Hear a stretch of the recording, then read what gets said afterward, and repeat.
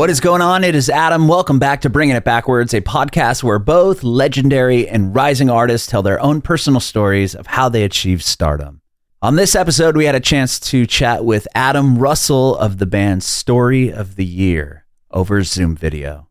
Adam was born and raised in St. Louis, Missouri, and talks about how he got into music. Adam originally started out as a guitar player. He didn't even own a bass when he joined Story of the Year. They were called Big Blue Monkey at the time. But we hear about how he met the rest of the guys in the band through the band he was in at the time called Low Cash. And they had a pretty big following around town, along with Big Blue Monkey, which was the guys in Story of the Year's band prior to it becoming Story of the Year.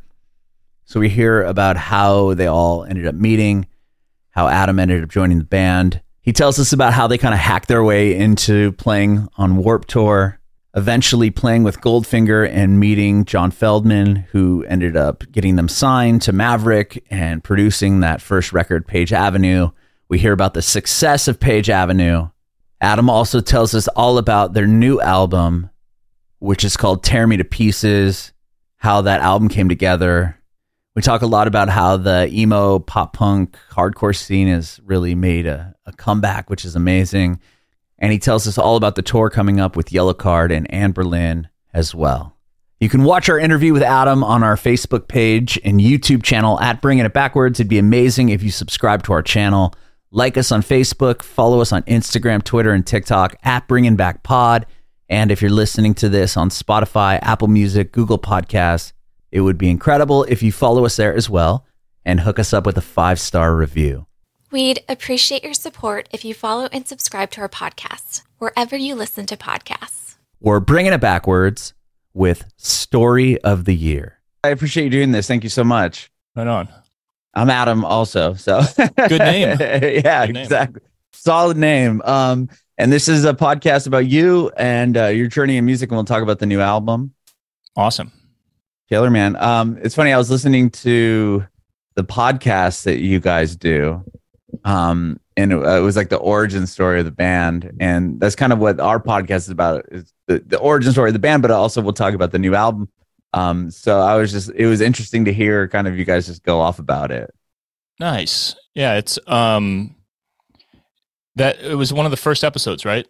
I think it was the very first one. It was just called Nice. The Origin Story. I was like, oh, okay, killer. I'm going to check this one out. Nice. Yeah, we were all just so hyped at that point to like hang out and talk, beginning of COVID shit. So Yeah, I was going to say that was Good. like early 2020 when the episode came out. yeah, good energy. Yeah. Nice. Are you guys still doing it? We've taken a hiatus from it now that everything else is ramping back up, Oh, yeah, of course. You guys got to be So, busy. So. Social media is all full of shots from live shows and videos. We've got the new album, so the focus is kind of shifted. For So sure. We'll do it kind of like periodically when we feel like we need to get one in, and we got some stuff here and there. We owe patrons a few episodes and stuff like that. So Right on, man. Killer. So, I always start off born and raised. Are you from St. Louis as well? Like, were you born and raised there? yeah, all of us we're all from like North County, St. Louis, all from overlapping scenes and kind of friend groups and whatnot. We were playing together in bands before Story of the Year. We kind of coalesced into Story of the Year once we all, reached the point where a lot of up and coming bands do, where you kind of pick the folks that best fit or are most likely to actually like go for it. Right. So yeah, high school friends, basically all of us. Wow. So did you all go to high school together, or just part of the scene within the same age group kind of? The other three dudes went to most of high school together. Dan went to a different high school to start, and I went to a different high school, but we were all playing shows while we were still in high school in different bands. So we've known each other since we were like 15, 16, 17 years old. Oh, wow. Okay, cool. Yeah. So do you come from a musical household at all? Yes and no. I mean, my mom raised me on music, classic rock, like a lot of like hard rock, like early, like pre-metal stuff, like Deep Purple and Sabbath, and Zeppelin, Clapton, the Beatles, getting more into like classic rock and other stuff and all of that. She played piano. There was always a piano in the house, but I never learned to play it, which is strange. It was always out of tune as well, so that didn't help. But she definitely supported anything I wanted to do in music, whether it was going to concerts, being a fan, or, eventually getting a guitar, which is the first instrument I played, and then shows and everything. I mean, she was fully on my team, even though my dad was skeptical kind of from day one, like, sure, how much time are you going to spend on this, Yeah. But yeah, despite that though, I did come to music kind of late. Like I didn't get a guitar until I was 16. Oh, wow. I just turned 16. So like Dan was playing in, like church and stuff, when he was like 11, 12 years old, so right. A little different. But nonetheless, we all, like from a very young age, knew that's exactly what we wanted to do. So that's awesome. Yeah. So at 16 is when you got the guitar. Were you going to shows? Were you kind of part of that scene before you started playing? I wasn't into like a local scene yet, and I hadn't gone to many small shows. Like my first show was Paul McCartney in a stadium. Oh, there you go. And then it was like 4 or 5 amphitheater shows in a row. Like I think Aerosmith, Metallica, Pantera, damn, stuff like that. Like just big stuff. Yeah. And then it wasn't until I guess around like junior year I started going to smaller shows. Like once I discovered nu metal and like kind of really found my own scene. Like the first music that I knew as my own was big stuff like Metallica, Guns N' Roses, whatever.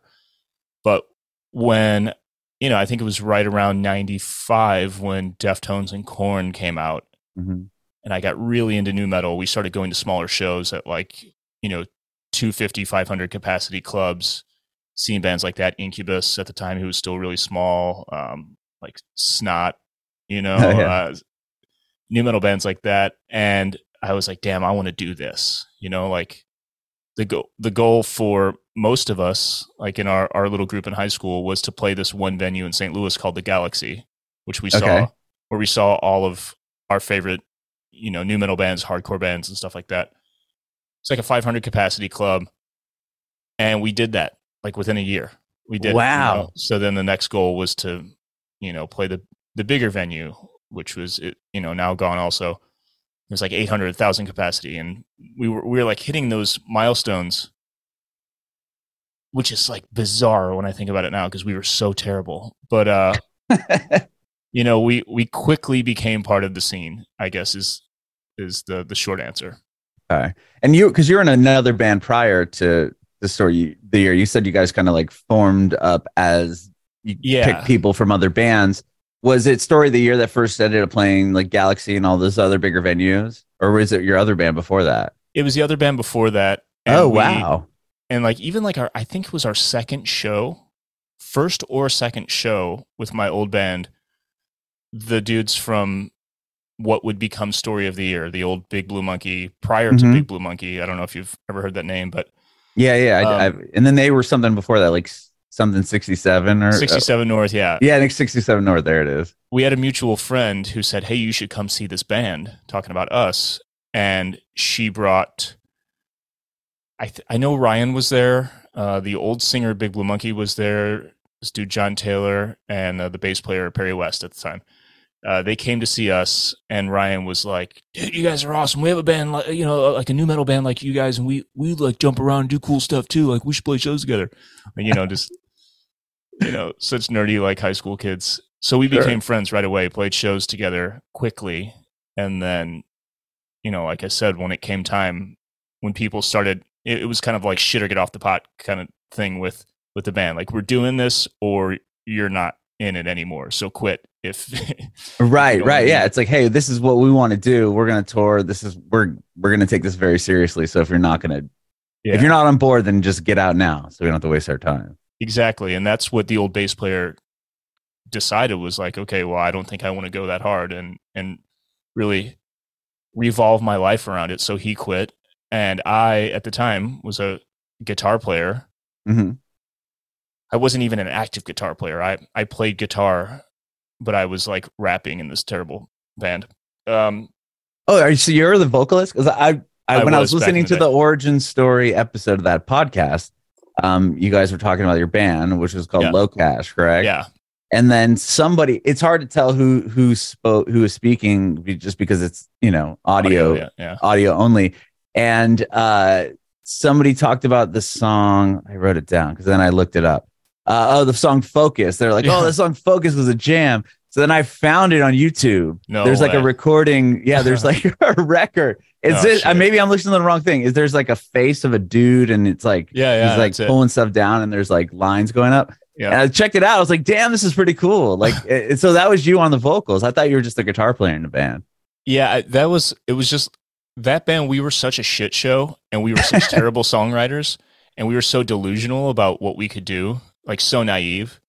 Which worked to our advantage sometimes. I was going to say, it didn't sound bad. I heard that one and I listened to another one that kind of like flew up. It was like, that was like song 6 on the record because I wanted to hear what it was because that was the one that got called out. And then it went into the next one and it sounds good. I mean, it sounds like a good nu metal band from that time period. I mean, we were definitely doing the nu metal thing, but it was one of those songs that like we went into the studio, like I said, just naively, like, yeah, let's just start recording. Spending all this money, and we had certain songs that didn't even have vocals on the verse or didn't even have like a chorus, which now is whatever. It's, you get in Pro Tools and you build it as you go. But back in the day, recording to tape, like everything analog, nothing automated, nothing. I mean, like none of the modern tools. We're like, oh, let's just go record. So in the studio, we had no verse, and I was like, I can maybe do something. And I did that verse, and then that led to me becoming like the second singer instead of playing guitar. Singer, that's a really generous title. So yeah, I became this like bad Fred Durst kind of thing eventually, and then our other singer was like full Jamie Josta Hatebreed style. It was a really weird combination. But nonetheless, I was like, I was down with just like assuming whatever role in the band was needed and just learning and trying to figure out how to be that person, be the vocalist, be the guitar player, or whatever. Or in the case of Big Blue Monkey, which would become Story of the Year, becoming the bass player. I remember I heard that their bass player quit, and I was working at this Emo's pizza place, Emo with an I, in St. Louis. And I remember vividly saying to my girlfriend, I could play bass. I could probably play bass. I should try to play bass. Like just assuming like, yeah, I'll just join the band. Again, being naive. And I don't think I even asked them. I don't know if we even had a real conversation other than like, oh, I heard Perry quit. Mm-hmm. And then I was at the grocery store with my ex-girlfriend, and I get a page on my pager.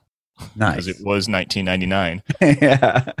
From Ryan or Dan, one of the two, and called them back on a payphone. I was going to be like, then you got to find a phone. You're like, oh, shit. Okay, somebody needs to get a hold of me. Let me go find some change and a phone. And they asked me to join the band and play bass. I didn't own a bass. I didn't have a bass amp. I had never actually played bass other than just like to pick up our bass player's bass and dick around, Yeah.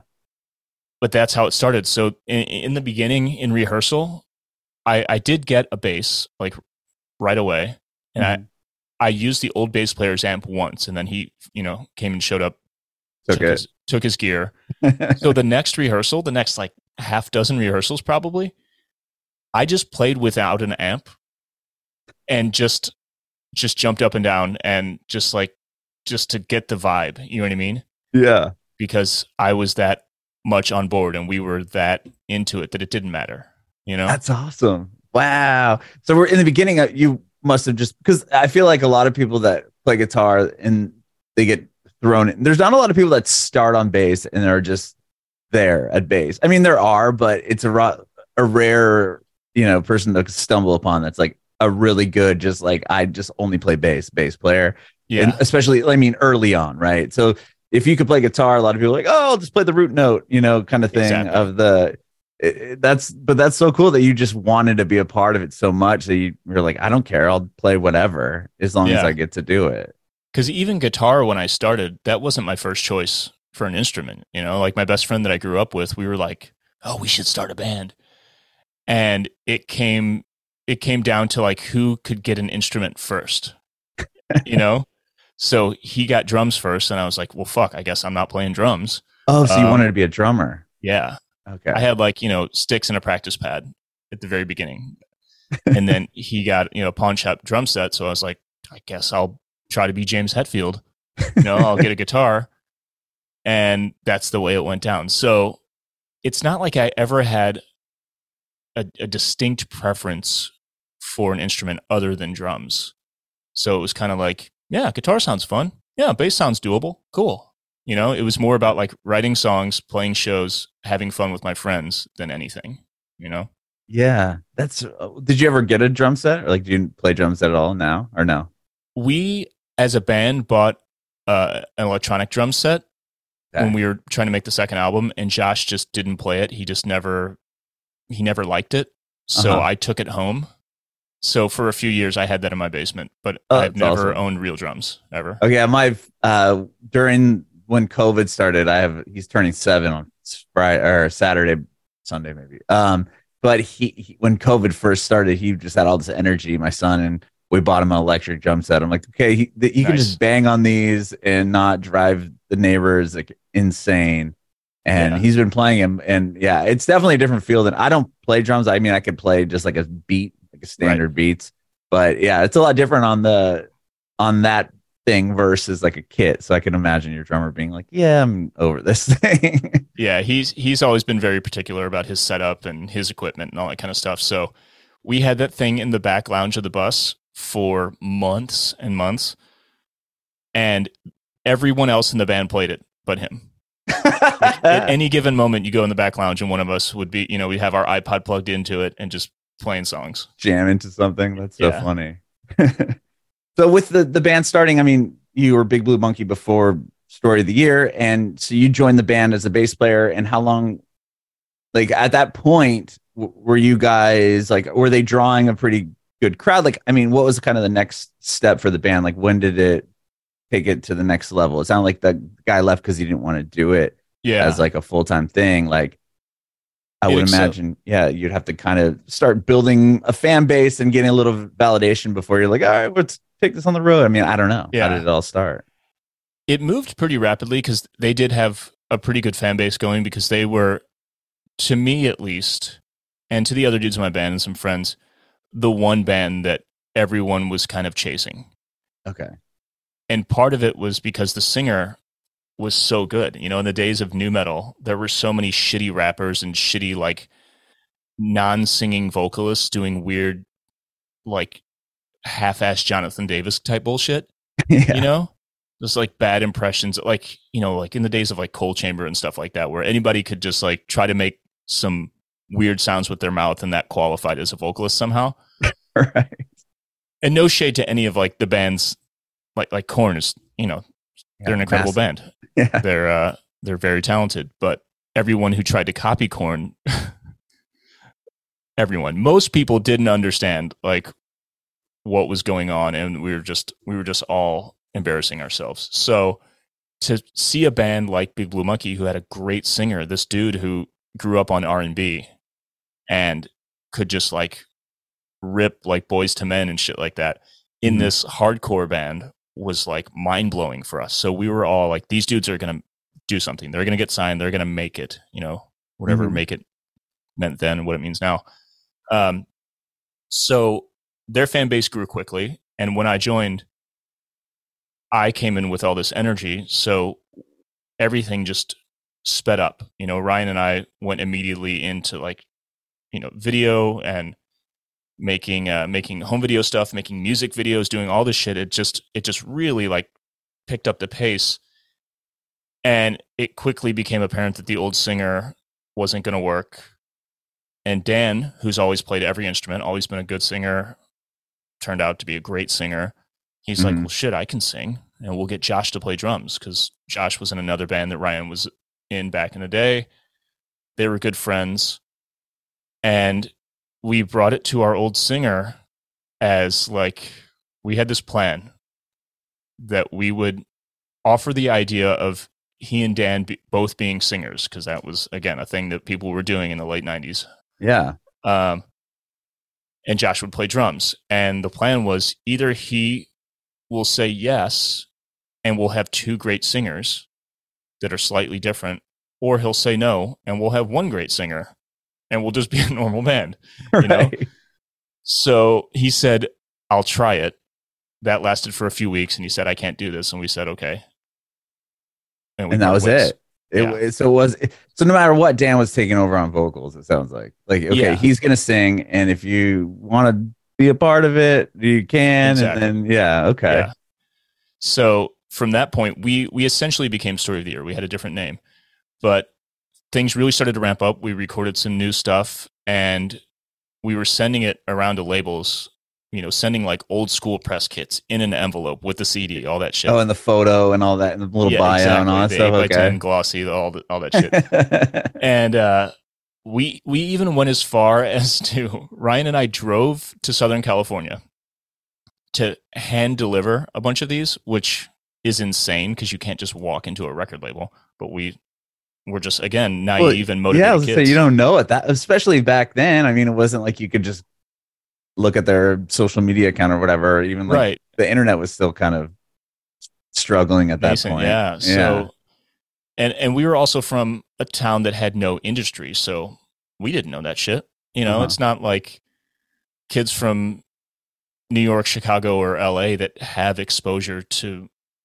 the actual industry, that have some kind of knowledge. We were just naive and, again, like motivated. So we went there and dropped off a bunch of stuff here and there. But we also, I'm pretty sure it was a holiday weekend. Mm-hmm. And we were so stupid. We didn't even think that they might be closed for more than just the holiday itself. We had no concept of like the extended weekend, especially in music and entertainment, where, essentially from like Thanksgiving to the second week of January, no one is available anywhere. That right. Were you guys in high school still at this point? Or you got out of high school? We were 21. Okay. 21 years old. So old enough to go do whatever the hell we wanted, but young enough to be stupid as shit. And okay. Yeah, 21. I mean, early 20s still, especially that early. So you drive out to LA or Southern California. Yeah. And I remember driving up to Warner vividly and seeing 0 cars in the parking lot, pulling on the door. It's locked. And I don't actually remember who all ended up getting those press kits. I think we may have just left them on like the doorstep of some places. Mm-hmm. But we met with a couple people and decided we should move there because things in St. Louis were reaching a point where we didn't know how much further we could go or how much more progress we could make. So rather than abandon our scene, it was like, okay, well, we have our scene and we'll return to that, but let's move and start a following in another scene. Mm-hmm. So we wanted to move to Southern California, and Orange County was the place that made the most sense because we had friends who were already there, some friends from St. Louis. And it was quite a bit cheaper than LA proper as well. So yeah, I'm from San Diego, so okay, well, I know what you're talking about. Yeah, so we moved to Westminster, just outside of Orange, like Little Saigon. Moved to a 3-bedroom house, 8 of us all together. Oh, damn. So 5 band members, because we also, right before this was about to happen, recruited this dude, Greg, who was in another band that we had played shows with, another really good band who had an actual singer. And he just said, yeah, I'm down to move in 3 months. He was like that kind of guy, same kind of energy. So we moved out as a 5-piece along with one of our best friends, this dude, John Oakes, who became our tour manager and then co-manager. And, he's been doing, he's been in the music industry since then. So he came up with us as kind of our 6th member.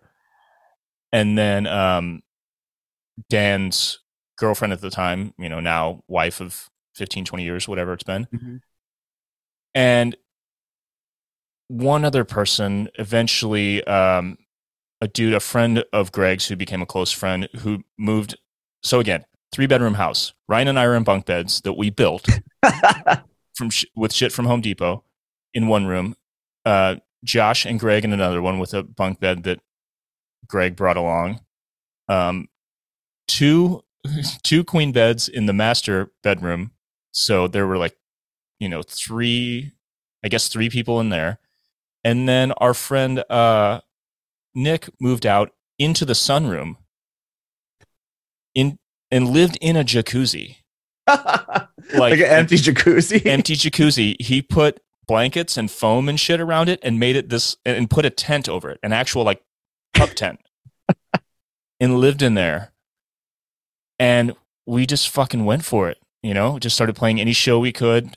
And it's funny that within a couple months of being there, things started to happen that had nothing to do with being there. So like right before we left, we played the big radio festival in St. Louis called Point Fest. Mm-hmm. And Goldfinger was playing. We knew John Feldmann had done The Used and Messed, and we were all big Goldfinger fans. So we gave him our VHS promo tape, which was... Oh, you met him at that festival? Because you guys were playing and Goldfinger was playing. Got it. Yeah, and we like won the contest to open. So, side stage right at the entrance as the doors were opening kind of thing. Mm-hmm. And we ripped. It was amazing. But obviously John Feldmann didn't watch us. So we went around with these tapes and gave them to everybody. He got 2 or 3 of them, I think. And it was like, everything that a band would put on TikTok now made into like a 12-minute video. Mm-hmm. Including like a little monologue about how we're so hardworking and all this really embarrassing shit. So we handed those out. We gave him one at the signing. Greg actually like went and found their bus, just opened the door and just put it in there, stuff like that. And I guess they watched it because we, once we were in Orange County for a few months, all of a sudden we get a call to to John Oakes, our manager, then 6 band member. Sure. Unofficial manager. It looked good on the thing to... Of course, like yeah. Manager. He got a call from Goldfinger's, I guess, booking agent or manager and said, hey, we want to bring the band out for a couple weeks of shows if you guys are down. And we said, of course. And it was the kind of thing where Feldmann, because he was an A&R for Maverick at the time and he was producing and he was looking for bands, he would bring bands out for a week of shows, see how they did, get to know them and just kind of suss it out. So that's what happened with us. And that, week or so of shows turned into, I think, a month because it was going well. We were killing. And he said, I want to put you on some more shows. And in the meantime, we were kind of talking about songs, talking about maybe getting together and working on some things. And then that just all fell in place. And then we did Warped Tour on the most like janky, like early days hack the system type stage. Mm-hmm. Like a friend of ours who had a label, very generous air quotes use of the word label, just bought like a sponsorship slot on Warp to have a 10x10 tent. And instead of like selling merch there or something, we built a stage that was 10x10 out of, again, Home Depot wood, put the tent on top of it, and we would play shows there all day, like half a dozen bands. Wow.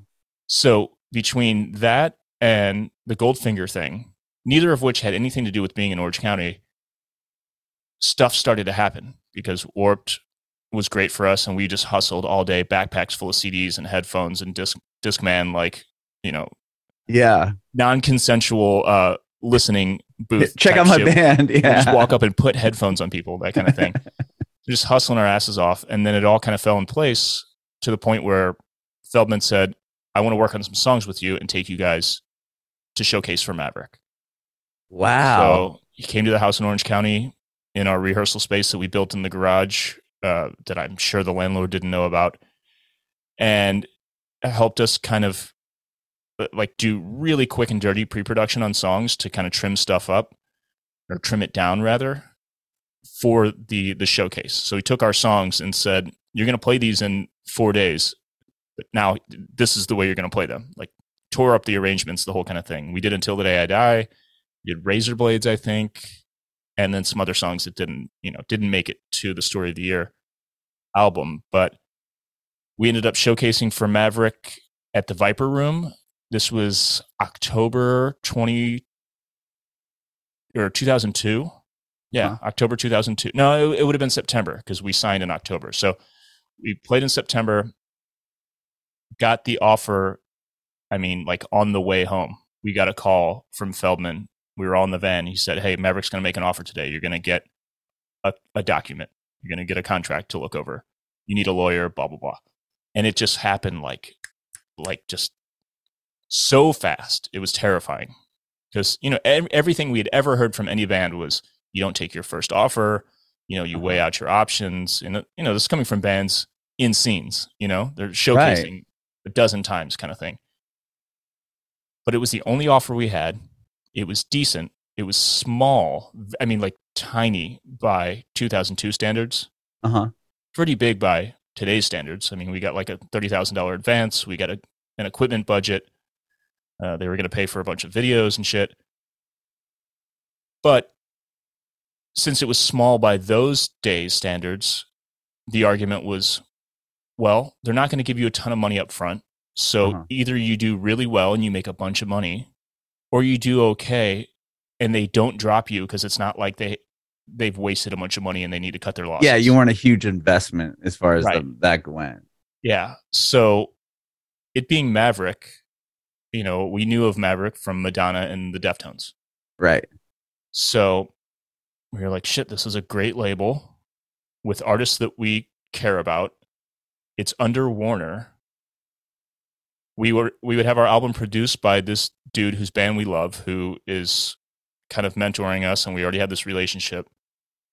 It just seemed, after we got over the anxiety of it, seemed kind of like a no-brainer. So we signed in October of 2002 and started working on music like kind of right away. I think November and December, mid-November into like right before Christmas, we did Until the Day I Die, Razor Blades, and Anthem of Our Dying Day. Wow. And then finished the rest in early 2003, and the rest is history. Oh my gosh. That's incredible that that you guys were able that you know, you meet John Feldman, and it's one of those things where kind of like what the Used did, just kept giving him CDs. Like you guys just, you know, shove one in the van, but you had a videotape, which makes it even better because it's like, it's just such a different approach. And he was probably like, oh, what the hell? You know, like a VHS, you probably hadn't got many of those before. Right. And then you track his attention, and, you know, the bands that he's produced and the success that he's had is insane. I mean, even to this day.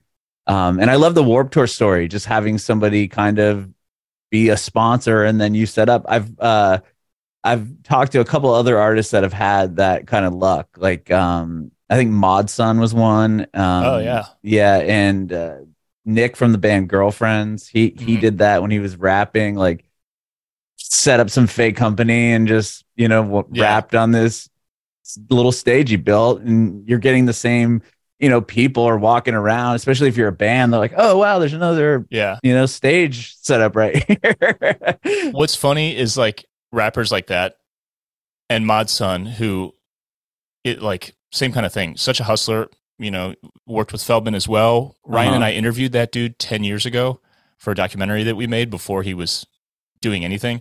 Oh yeah, I did read that you had a documentary about the music industry. Yeah. And it's so funny that like it took like the scene evolving to get to a place where it wasn't just bands, you know, like solo artists like that could do things to game the system in new ways, because I think that we single-handedly fucked up everyone's opportunity to do what we were doing, because we were so dumb. Like, we should have been low-key with everything. We should have tried to be under the radar, but instead we didn't just play on that 10 by 10 stage. That we used it as a drum riser, and the whole area in front was the stage. Like, we had wirelesses, we had all this gear. The generator was, you know, we were flipping breakers on the generator like every other song because we just had too much shit. We had a giant inflatable gorilla, a blue gorilla that a friend of ours stole from a car dealership that we blew up behind the tent. So we had all this shit attracting all this attention, and Kevin Lyman had to be like, God damn it, we're changing rules next year. You know what I mean? Right. Yeah. Because, so you had already had the contract, or he was already let you guys do it. So he couldn't stop you at that point?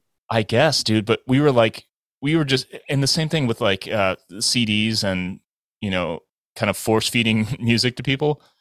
We were the only band doing that in 2002. And the next year, I mean, just dozens, everybody doing all the same shit. So I don't want to say that we single-handedly started any of those trends, but we were at like the inflection point where stuff was starting to get out of hand.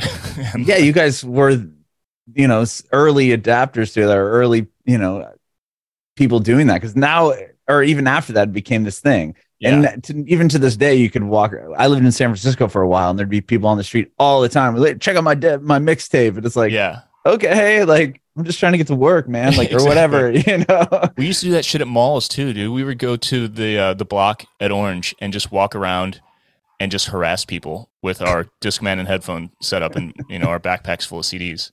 And we would actually buy the CDs from ourselves. So we get them printed, and as individuals, I would say, I can sell 10 CDs this week. So I'd buy 10 CDs from our band at cost, and I would have to go make the money back. So we like incentivized ourselves by having this weird little like pyramid scheme internally amongst yourselves. Yeah. Wow, that's really fascinating. So then, I mean, get this deal. Like, you remember calling back to your family and being like, "Oh my, we signed with Maverick." Like, especially your mom, who was always been really, really supportive of it. Like, that must have been a big moment for you.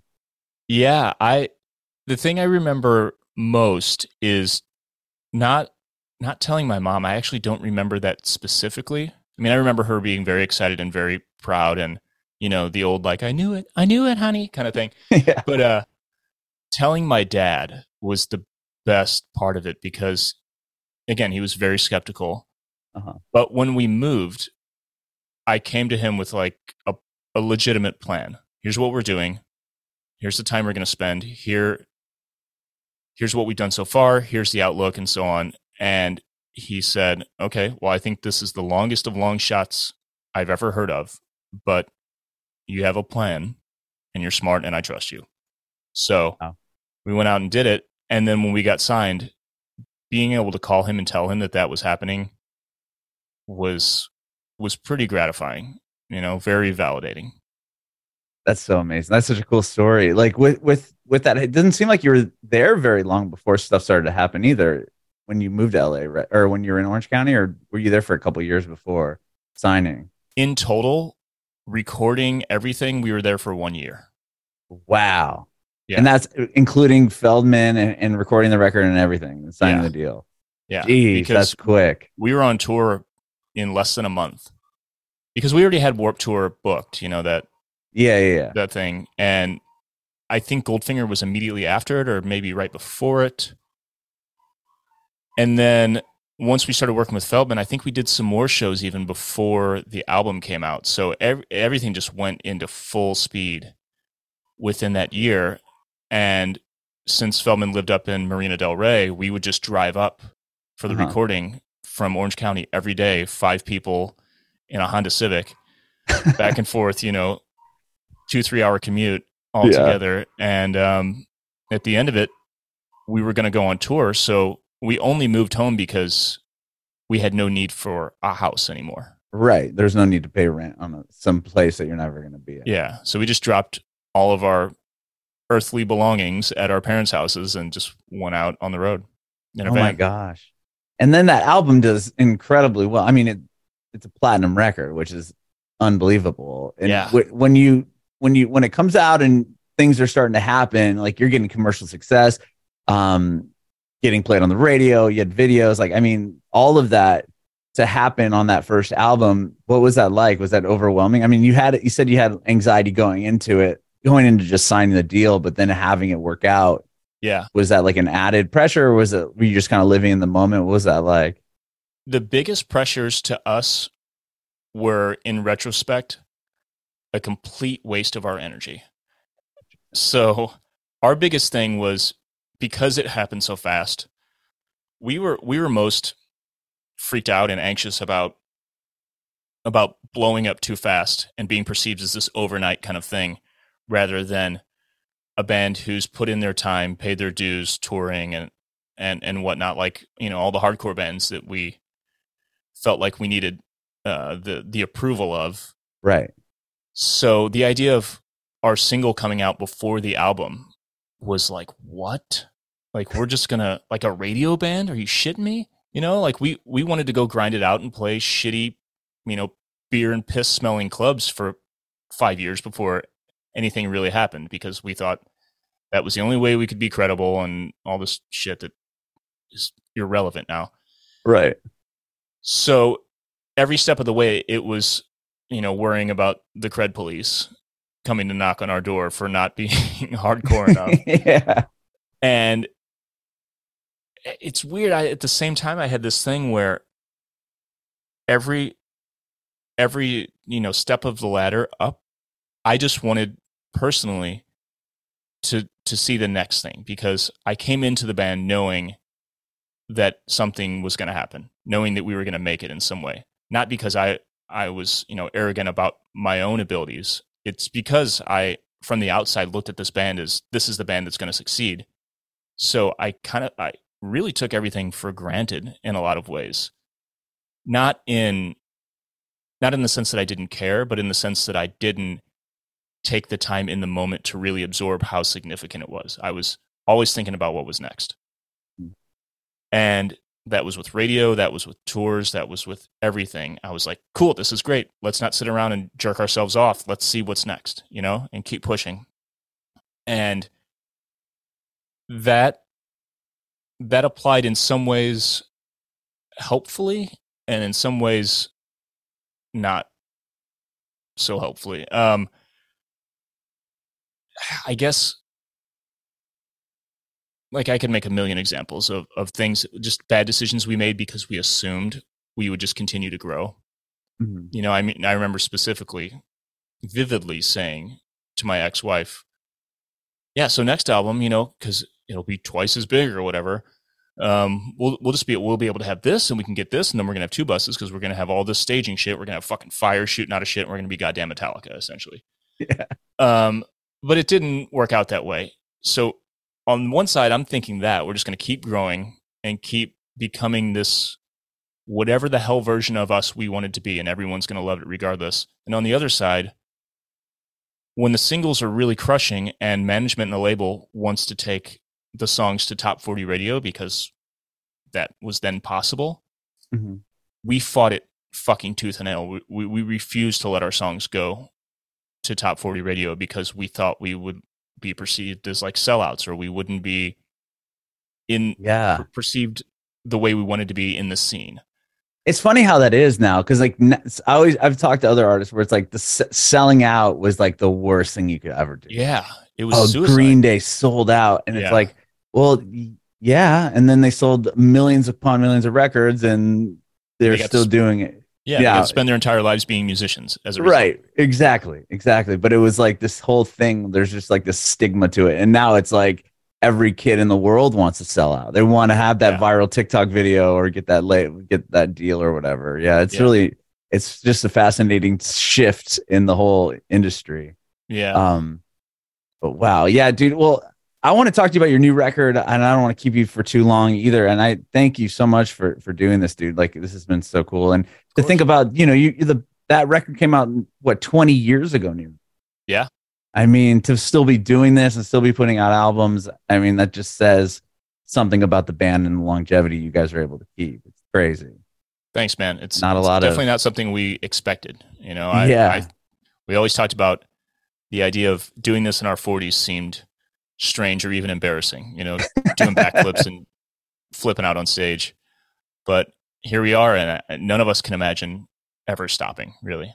I love it, man. Well, yeah, so the new record is incredible. I was listening to it earlier. I love how you just, in the first song, you come out with an acoustic, it's like acoustic guitar, and I'm like, whoa, this is awesome. And then it obviously gets super heavy.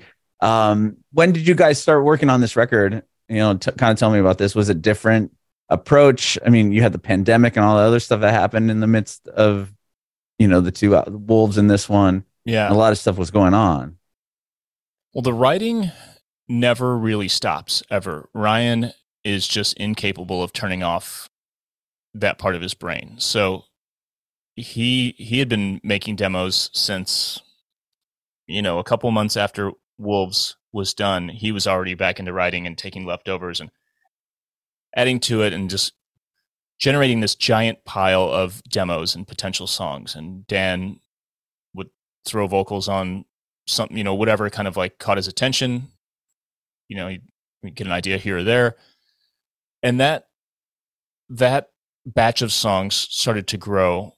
But what became the album really came from like digging through that and finding a few things once we met Colin and decided that he was going to be the dude who was going to make the album. I can't remember. I feel like it was spring. God, so it would have had to, it could have been 2 years ago. It took a long damn time. So we got together with him. We kind of picked through some songs, and then we worked on our own for a while and scheduled some studio time to go down to Nashville. Oh, you recorded in Nashville? Yeah. Colin had moved from LA to Nashville not long before that, bought a house. Awesome. I recently moved to Nashville a couple of years ago. Oh, from word. San Diego. Yeah, I love it. Oh, nice. Yeah, he bought a house that had been owned by one of Dwight Yoakam's engineers. Oh, wow. It has a studio in the back. So we were working in the studio with, well, actually, before we did that, we went out to LA, Ryan and Dan before me, and then I went out and met them, working with a bunch of different writers, partially to get some potential songs, and partially as just like an exercise. Colin wanted us to get out of the old mindset of having to write everything ourselves and just open up to collaborating.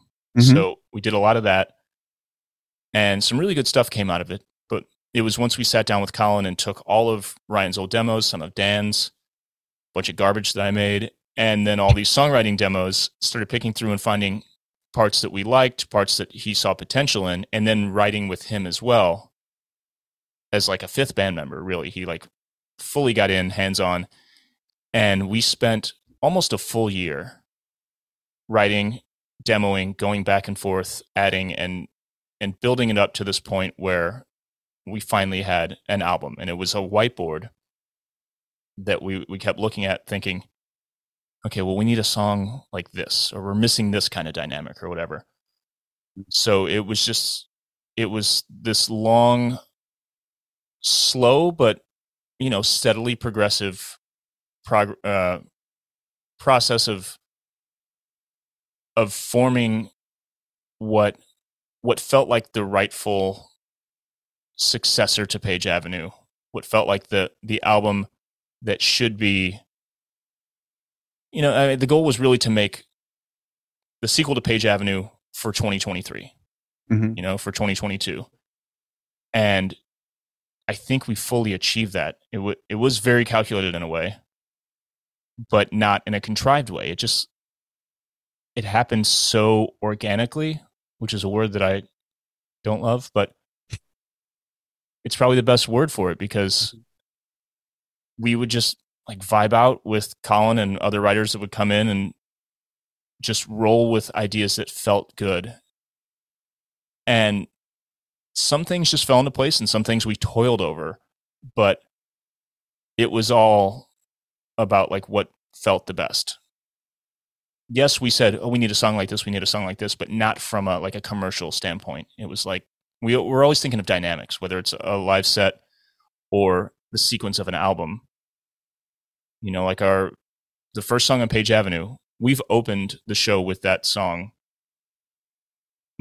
80% of our shows that we've ever played, because dynamically it does the right thing. You know what I mean? Yeah. Come out with that energy and that momentum, and then we settle into something else. Maybe it's bouncier, and then we come down to something like Anthem of Our Dying Day, and you got your peaks and valleys. So as we're looking at this whiteboard, we're thinking, man, we really need a song with something like this tempo, you know, and we're all kind of like thinking in that sense. And it really just, it was like we were writing the script as we were shooting the movie, I guess is the way to put it. I'm always thinking in visual terms. Interesting. With like, I mean, you probably didn't have as much pressure of, okay, it needs to get out. Like, right. I don't know. I mean, because you had so many years, because you left the band for a little while and then you came back and mm-hmm. you hadn't put a record. Did you play on Wolves, or that was the album? No, I joined like rejoined after that one, out. right? Yeah. Okay. So then it's like there was even 6-7 years in between that album and what you guys just released. So it's like probably not a lot of like, okay, this album, we just put this out and it did really well. We got to jump on this next thing. It was Right. like, there was a lot more space in between the albums. Plus, the pandemic Allowed some more time. yeah, the way it just completely distorts our perception of time is crazy to think. I mean, you saying 6 or 7 years, that certainly is a fact, and goddamn, that's weird to think about. I know. It's I can't believe it's 2023. That's still just like I can't wrap my head around that. Yeah. So the idea was to take the time to make the best album possible and not rush it. And then when it came to the release schedule, since we had been out for so long and Wolves was self-released with different management, our perception of like how an album should roll out and how singles and all that go was severely outdated. So when the label and management came to us and said, okay, we're thinking like March, and we're like, okay, March of 2023, like next year. And they're like, yeah, so we'll do this, we'll do a single a month, essentially, blah, blah, blah. And we're like, what? But it made the most sense. And, there are points where like, you can either drop it all at once, everyone can listen to all of it and forget about it in a week.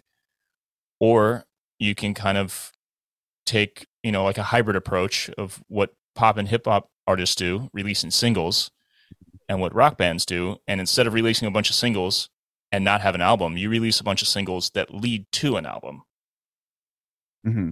And that made a lot of sense to us. So. Oh yeah, totally. Because then you're not. Yeah, it's basically a hybrid of the two instead of, because a lot of I've noticed that the new thing is like we'll release 4 songs as singles and then the 5th one and now it's an EP. It's like, well, it seems like you've already really given away the whole thing beforehand. Yeah. So with that approach, it's like, okay, here's 3 or 4 songs, but now you get 6, 7 more, which I think is a cool concept. And since you got, the fact that you can still put albums out is incredible. There's not a lot of bands can start off. Starting out now, it's hard to put a full album together, get anyone to care. But since the longevity of your band and those fan bases you guys have acquired over the years is really impressive. Yeah, and it's amazing. I feel so lucky, so fortunate to have that base, and to have people who still care and have people who still know the name, even if they haven't kept up with us all along, to be able to release music and remind them or reactivate the fans who do care and, do that all around the world is amazing. Mm-hmm. And there is so much luck involved. Like I will never ever downplay or discount how hard we worked, but for things to fall in place the way they did, we were extremely lucky. There's no shortage of amazing bands who just never got the shot or never, had the crucial piece that made it all come together. It didn't have like the glue, Mm-hmm. So yeah, I feel incredibly fortunate, and I appreciate the shit out of the fans who stuck with us and have gotten to know us as people, and we've gotten to know them as people, and it makes the connection so much better. This all happened in days pre-social media, so it's that much more special, I think. Yeah, 100%. And it wasn't even like you guys came out and had the one single that did well, because there's even a handful of bands in the genre that did that and then they went away, right? It's to keep the fan base and to continually put out music that people care about, and then 20 years later you're still doing that, and the record's incredible. Thanks, dude. It feels really, really good. It's the kind of thing where when you're as old as we are, no shade, yes shade, we're old as shit. It's hard to know if you love something because you made it or because it's actually good or great. It's hard to step out, sometimes impossible to see yourself in your art from an objective perspective. Mm-hmm. So it's incredibly validating to be this amped about an album and this confident in songs, and then see them received as well as they've been received. And now radio play as well. War it's It's like the number one song on our station at home. It's number 35 on active rock radio. I mean, this is like nothing that we ever expected. We gave up on trying to care about radio years ago, just in terms of expectations. Like we had been, pumped up and let down so many times. It's just not even on our radar. And then it happens and it's like, holy shit, I guess we did do a bunch of things right. I guess we did make a good album. That's huge. What a huge we don't validation. Just love it because it's ours. Yeah. Had it been since Page Avenue that you had a radio single, or did you have a couple off the other albums? We had a little play on the second album because it, we were still on Maverick, and coming on the heels of that success, a lot of stations, they give the single a shot right out of the gate regardless. But I mean, maybe there was some international play here and there on our third album, but nothing on the fourth album. And Wolves didn't even get played on our local station. Oh, wow. There's some other factors in play there, but sure. It's been so long that we just figured, okay, there are millions of bands in Earth's history that have never been played on the radio that have great careers. Right. Like 90% of metal bands, for example. I was going to say, radio isn't a make it or break it. I worked in radio for 17 years before I really started to do this podcast. And I've worked in alternative radio in San Francisco and San Diego, and I've seen a million bands come through.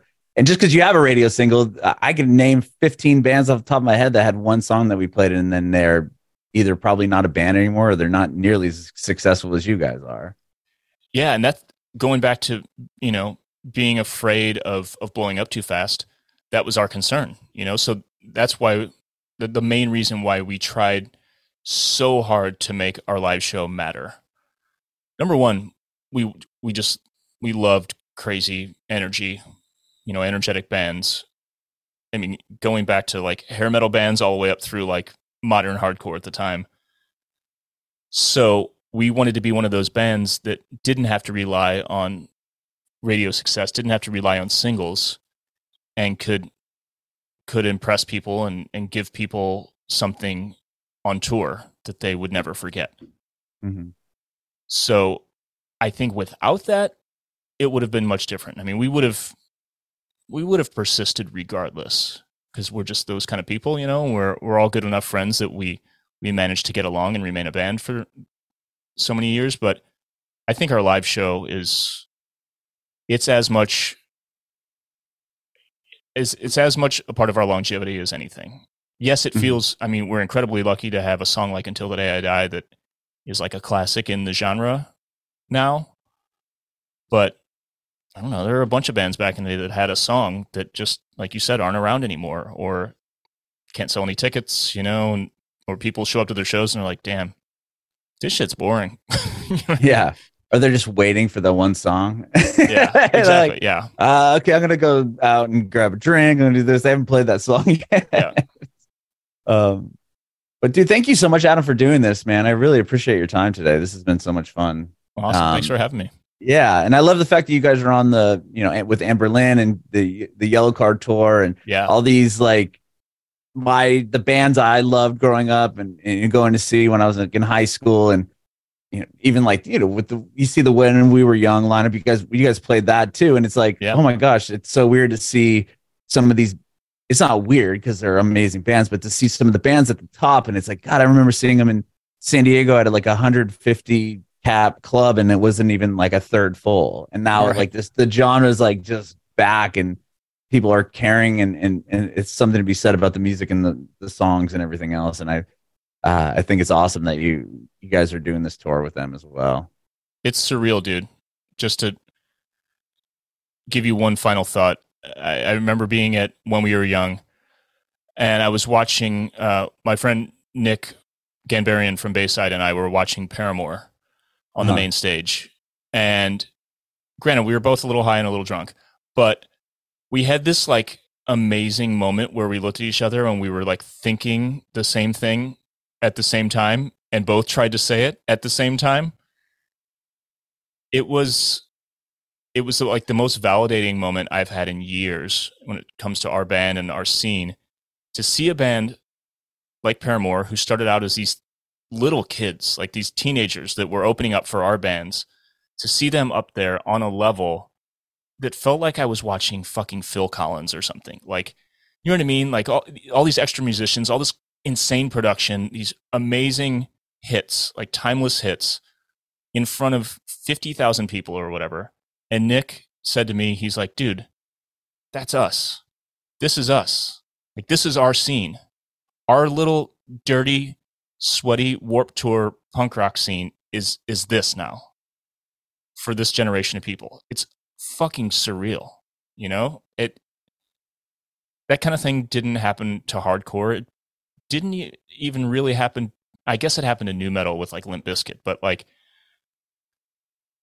there are a lot of genres that don't get, or scenes that don't get to that level. So to be part of it, and especially being part of like the early days that brought it to mainstream, is so incredibly validating. It's so contrary to all the cred police shit that we were worried about back in the day. And maybe that even makes it more special, but it's, it's amazing, dude. And then My Chemical Romance following them was goddamn unbelievable. Those dudes opened for us when they were just smelly little vampires, and they're up there just being the biggest band in the world. And I'm so happy for them and for all of us who are still part of this.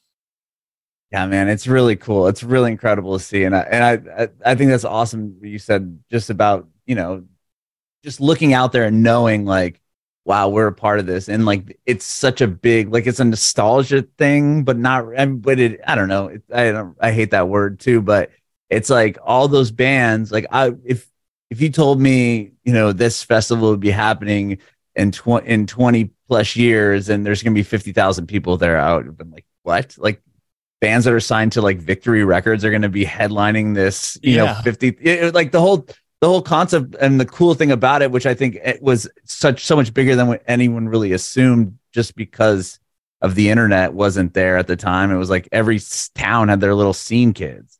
And then now it's just like everyone came together. It's just really cool, man. I love that you guys are a part of it and still playing and still releasing music, because you guys are one of the earlier bands in the genre that really made it and succeeded. So I think that's so awesome. Thank you. It feels good. Yeah, dude. Well, I have one more question for you, and I appreciate your time again, Adam. Thank you so much. I want to know if you have any advice for aspiring artists. Oh God.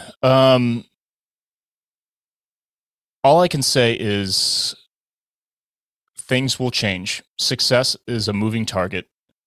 The path to success is a moving target.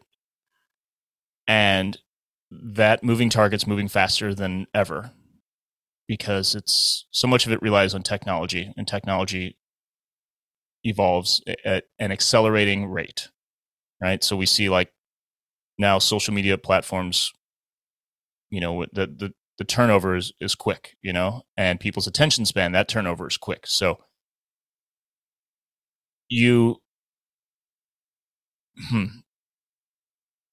So given that, the way I would have answered this 20 years ago is actually pretty similar. It comes down to knowing what you want.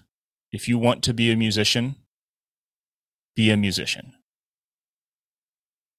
I wouldn't say totally give up on any other career aspirations. Don't ditch any backup plan that you have. I don't say that as fully as I used to. But the quote, this is a hilarious quote, or it's hilarious who I'm quoting. Rosie O'Donnell said, 20 years ago, I heard this quote, and it's so weird that this was the most motivating thing I ever heard. She said, if I would have had a backup, or if I would have had a fallback plan, I would have fallen back. So if you want to be a musician, you want to be an artist, be a musician, be an artist, and put every bit of time, energy, blood, sweat, and tears you have into that. Just the same way you would if you want to be a doctor or you want to be a lawyer. I don't know many people that go to law school and also go to med school as a backup plan. They want to be a lawyer, so they go to law school. Treat your career as a musician or a creative of any kind that way. Of course, be smart. Try to learn from mentors, try to learn from, YouTube. Like learn from all the infinite resources that you now have to educate yourself on what you're doing, and combine your passion with your intelligence and your work ethic to achieve your goals. And don't let anyone tell you you can't do it. There's more opportunity now than there's ever been. Success has a million different variants. It's not like the old days where you have to get signed. Just don't stop until it happens. And if you get to a point where you feel like maybe you're burned out and you can't go further, ask yourself how badly you want it. And maybe you don't. Maybe you want something else, and that's totally fine. But if you're still sure that you want it, just do not fucking stop it.